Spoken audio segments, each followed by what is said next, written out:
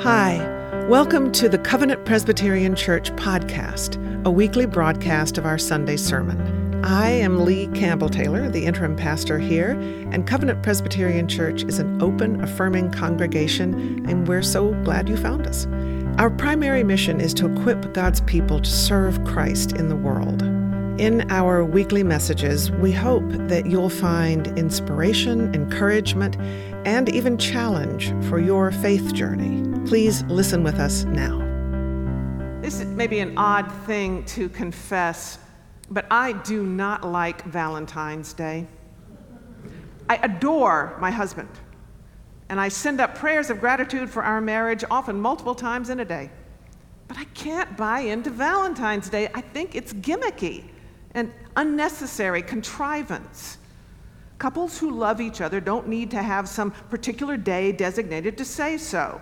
We should do that every day. We don't need one official day on which romantic love is officially celebrated. I say all this because I have colleagues who feel pretty much that way about World Communion Sunday. Every Sunday is World Communion Sunday, reads a text from one of my very dearest colleagues. Yeah, no. We don't even celebrate communion every Sunday. And never mind that technicality, I just can't feel as dismissive of World Communion Sunday as I readily feel about Valentine's Day. Perhaps it's because I've been blessed to live overseas a couple of times. I even did my seminary internship in a church in Cape Town. So on any occasion when I am called to think upon folks around the world, I'm not thinking of photos in a magazine or on Instagram. I'm thinking of streets where I once lived, schools I once attended, even a congregation I once served.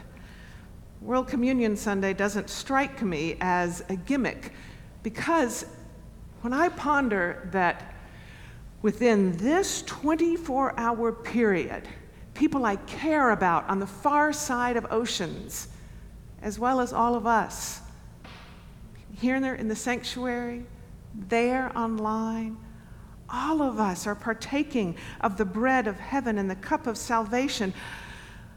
That connects me with parts of my life. But World Communion Sunday wasn't devised for me, though it was the brainchild of a Presbyterian pastor. Back in 1930, the moderator of our General Assembly, a man named Hugh Kerr, felt the need to strengthen connectedness between denominations, and he rightly saw that the sacrament of Holy Communion was the perfect expression of that holy unity. It was another 3 years before he and his stewardship team promoted World Communion Sunday as a way of bringing churches together. And then the idea really caught on during World War II when, in the words of Reverend Kerr's son, we were trying to hold the world together. 80 years ago, the drive to hold the world together arose in response to the expanding threat of global warfare. Today, even as armed conflict continues, the threats that grip our world now include a global pandemic, as well as the global emergency of climate crisis. When it feels like the world's greatest commonality is dire stuff like that, I'm more grateful than ever for World Communion Sunday, not merely because it connects me with loved ones on the far side of oceans, but because it reminds me that our greatest commonality is, of course, God. And here, I wish I could talk about all of us, near and far, sharing the same experience of God. I wish I could talk about all of us feeling the love and acceptance of God, but we know that many feel excluded. I wish I could talk about all of us feeling the strength and healing of God, but we know that many feel weak and worn. I wish I could talk about all of us feeling the hope and peace of God, but we know that many feel only fear and pain. In fact, as I pondered human reality and rummaged through divine attributes, I've come to wonder if maybe the one thing we all, near and far, experience of God is mystery. Sometimes wonderful, sometimes fearsome. It's not cozy like love and peace and hope, but it is indisputable. And so I wonder if mystery is where we most faithfully stand on this World Communion Sunday. In today's scripture readings, we glimpse how our Jewish ancestors in the faith expressed the mystery of God. Chapters 38 through 41 of the book of Job, which Sue sampled for us, are designed to express the utter insignificance of human beings relative to the extraordinary unknowableness of God. God is the one who comprehends the expanse of the earth. God is the one who knows the dwelling of light. God is the one who makes a way for the thunderbolt. These mystic proofs of God's mystery pour forth for 4 awe-inducing chapters. The psalmist takes that awe and shapes it into a fuller exploration of the mystery of God's willingness to be in relationship with us, inconsequential though we may be. You see, inconsequential though we are, the psalmist says we have a special purpose in the world that God so loves. Psalm 8 opens and closes with a ringing declaration of God's global sovereignty and global majesty. Our Lord, our sovereign, how majestic is your name in all the earth, and beyond the earth. Because the psalmist continues that God's glory is above the heavens. And thus we reach the only appropriate response from any sensible human being.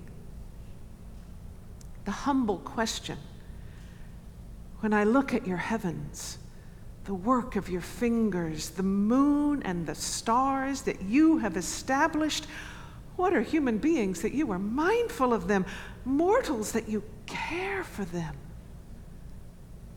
What a mystery that God deems us worthy of relationship.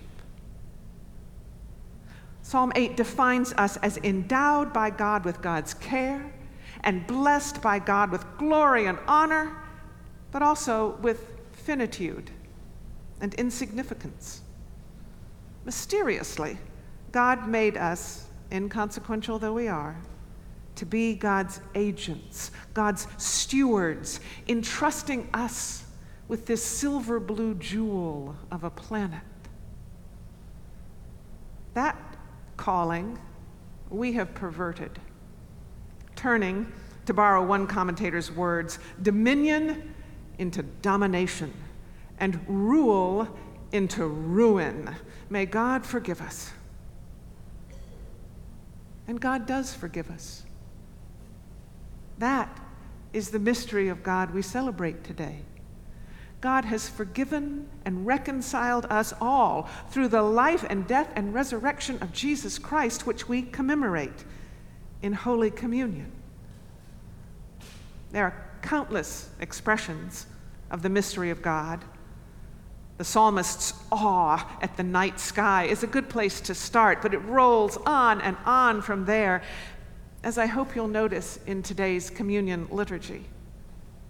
Still, the mystery that strikes me as most relevant to World Communion Sunday is that in Jesus Christ, the God who is so infinite as to evoke such awe from the psalmist, this same God chose not merely to be mindful of us and to care for us, but chose even to be present with us, to live among us as one of us, and to die for us. So the mystery of God is glory above the heavens, yes, and it is also right here. God's own self, broken for us, given for us, received by us, so that we might then share that loving mystery with the hungry world Church, I am leaning heavily on the Holy Spirit right now, praying, as I bet that psalmist did, that despite the hopeless inadequacy of language, your souls will be stirred by this experience of God. This book is a key to my porousness to this sacrament. I first read it during my ordination process after a member of Presbytery's Committee on Preparation for Ministry all but derailed my ordination by challenging me during my examination. She said, "Lee, you're saying all the right things. You certainly know the correct answers, but it seems that it's all in your head. I have no sense of how you feel about God." And I barely managed not to say, "Have you seen my GPA?" And I was thrilled that the prescription was a book. But not just any book.